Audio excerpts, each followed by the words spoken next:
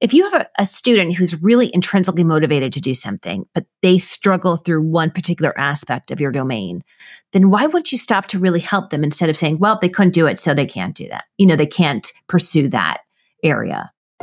Hello, everyone. My name is Dr. Matthew Werwood. And my name is Dr. Cindy Burnett. This is the Fueling Creativity in Education podcast. On this podcast, we'll be talking about various creativity topics and how they relate to the field of education. We'll be talking with scholars, educators, and resident experts about their work, challenges they face, and exploring new perspectives of creativity.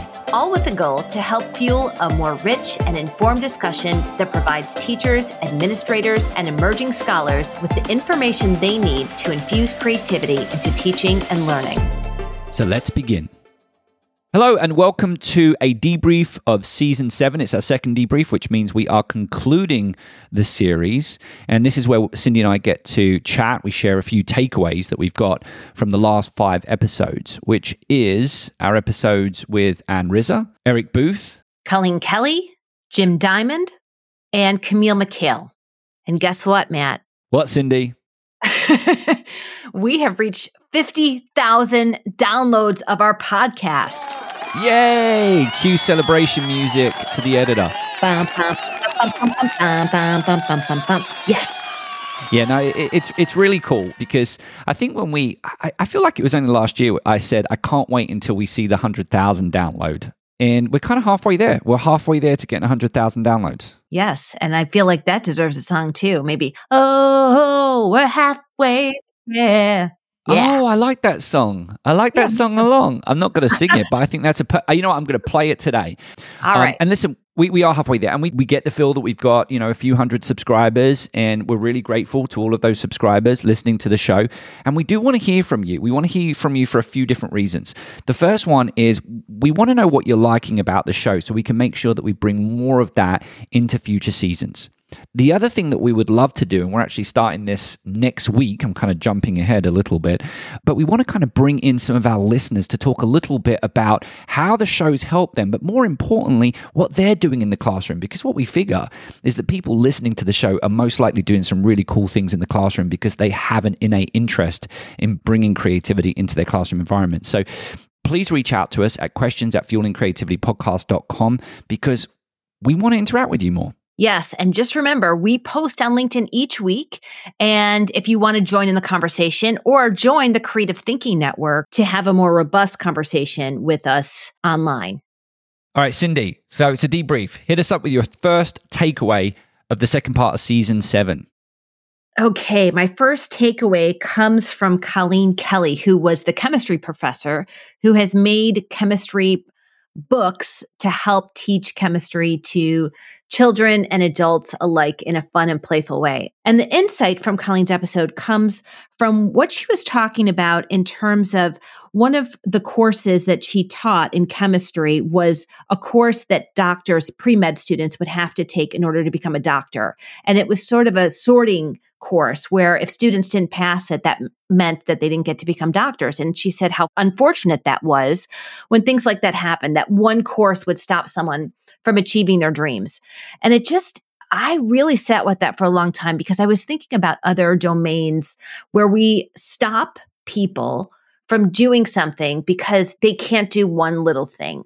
And I've been thinking a lot about that in terms of my own children, in terms of my former graduate students, and where they might have a block in which they can't move forward because of that block, and how we help them through it and how we break it down so that they can move more swiftly through those challenges.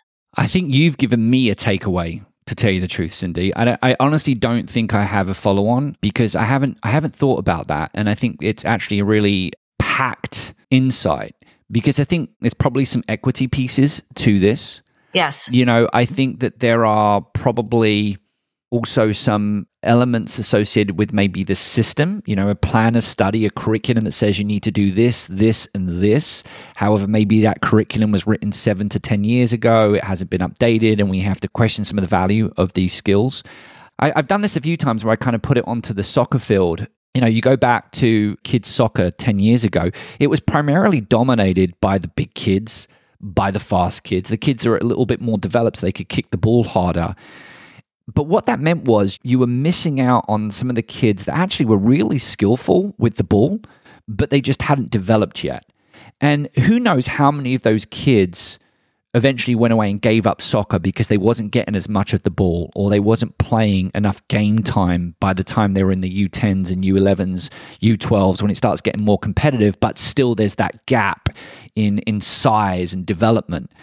And then you get a game that's primarily dominated by, the fast kids and the big kids. Now, soccer's evolved since then, and the game itself has become a lot more skillful, probably because some of these kids have been able to stay in the game even if they weren't necessarily big or fast. Now, of course, there might be people who, are a lot more immersed in soccer and soccer coaching that maybe might push back a little bit. But I do see some connection with what you've shared, because the real question is, do we say this isn't for you a little bit too early?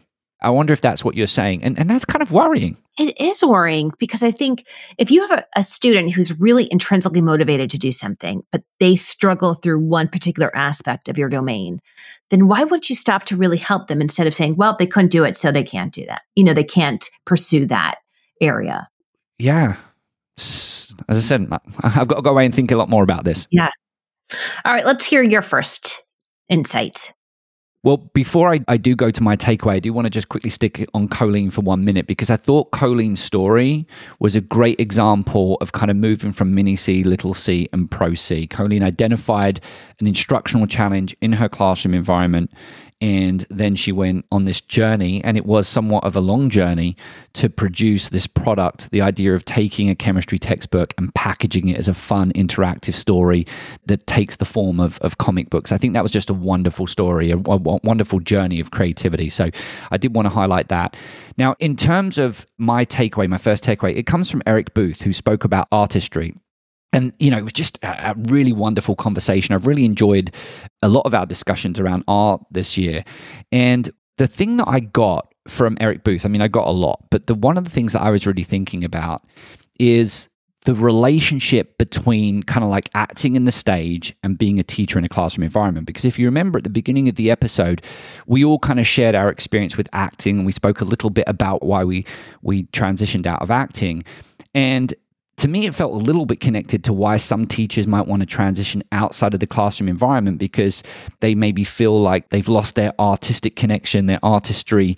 And, this idea of maybe at that point, it kind of comes a little bit more like a craft where it's kind of very repetitive. And then as the conversation evolved a little bit, and this is the main connection, Eric said something interesting about how, when you're performing on the stage or performing in a classroom, there's something about doing things for the first time. And he had spoken in his experience how students and the audience can tell when you're doing something for the first time. There's something kind of really engaging about the novelty that you're bringing to the experience. It could be the excitement, the passion, we don't know.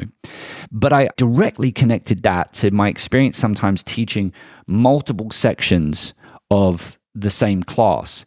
And usually what I've been finding is that in the second section, it sometimes feels a little bit stale. And I'm worried that there's something about me is kind of impacting the students. And when I was kind of thinking more about it, usually in the first section, I like to engage discussion, and it's very open.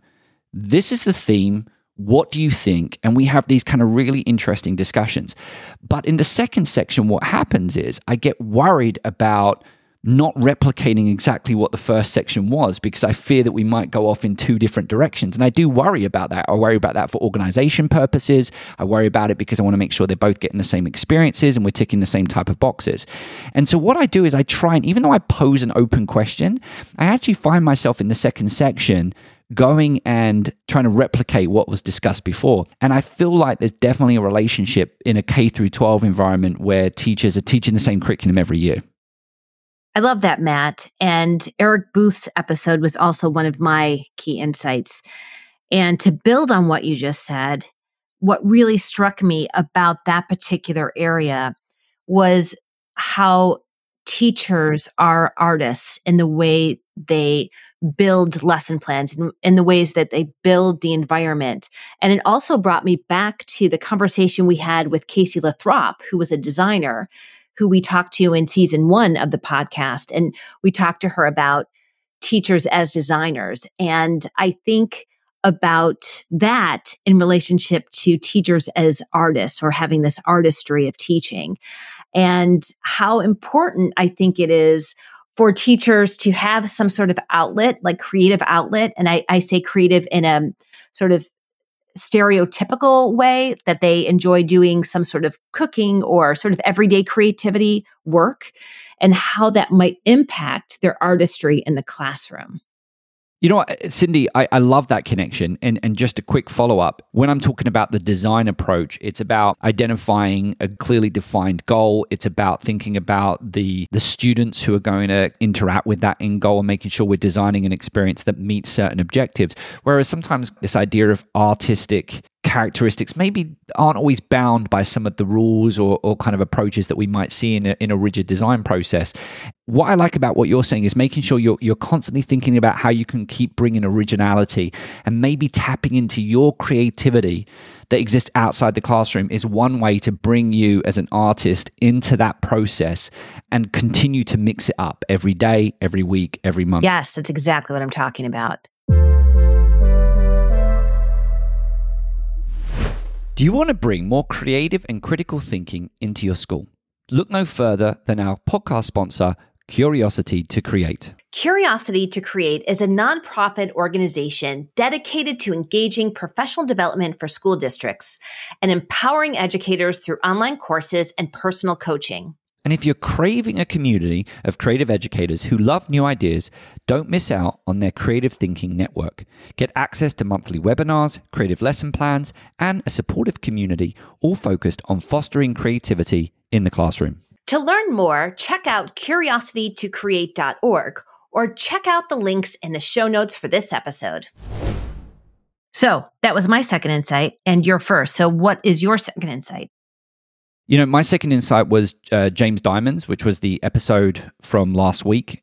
You know, that episode was kind of split into two sections. You know, as an instructional designer and as a technologist, you know, Jim thinks a lot about technology and how we can kind of go about being creative with how we use technology. And I know Jim didn't necessarily always use some of those words, but his work is very much focused on evaluating technology and evaluating the things that we do, which I would argue is something that's important when we think about pro C-level creativity. We want to know what we're doing is having an impact, why it's having an impact, how it's having an impact. I'd also argue it's a big part of design thinking, because when you go about the iterative process, you want to make modifications based on information. You want to check your bias. So I think a lot of the things that James was talking about around technology evaluation speaks to some of the stuff we've spoken about when we're talking about pro C creativity and also design thinking in education. What I enjoyed was the first part of the show where Jim was primarily talking about these different AI scenarios. And I think it's really important that we continue to interact with these generative AI tools and build different scenarios. Jim's scenario was thinking about this idea of personalized AI, and each of us having a personalized AI cobot that is kind of like challenging us, but challenging us in a way that we need to be challenged as an individual student. And that concept of providing prompts to a student brought me back to the discussion we had about YOLO the robot and how YOLO the robot can actually provide prompts in the classroom to help student creativity. And that was with Patricia Alvarez Olivera. Yes, okay. I did bottle the name a little bit. Patricia. Yes, and it was a wonderful episode. It was a great episode, that. I want to just build on that with my third one, Matt, with Jim Diamond's episode, also with Anne Rizza. And this is a conversation that Matt and I use something called Marco Polo to send each other videos after we're done with our podcast episodes to sort of start to debrief together what we thought of each episode. And we got into this really interesting conversation around creative teaching and innovative teaching. And Matt, you know, obviously I've been in the creativity field for the last 25 years. And I could never really understand until just the last, I would say, few years, but I could never really understand all these innovation summits and innovation techniques and innovate, because I'm like, okay, you can't have innovation without creativity. But I think what our relationship and our conversations has taught me is that innovation is taking something new and useful, which is creativity, and applying it and testing to see whether or not is it effective in the classroom is sort of innovative teaching. And so I don't think we have identified that in a past episode, but I think it's a really important distinction because a lot of times in the case of Anne Rizza, who's talking about innovative technology in the classroom, it's technology that she identified a problem. She decided to use Canva. She applied it in her classroom. She tested its effectiveness and it was effective. And so I think in those cases, that is innovative teaching. And often we associate innovative with technology because we're trying out new technology in the classroom. So innovative technology. So we see these big, like ISTE is a very big conference where you have that innovation in there.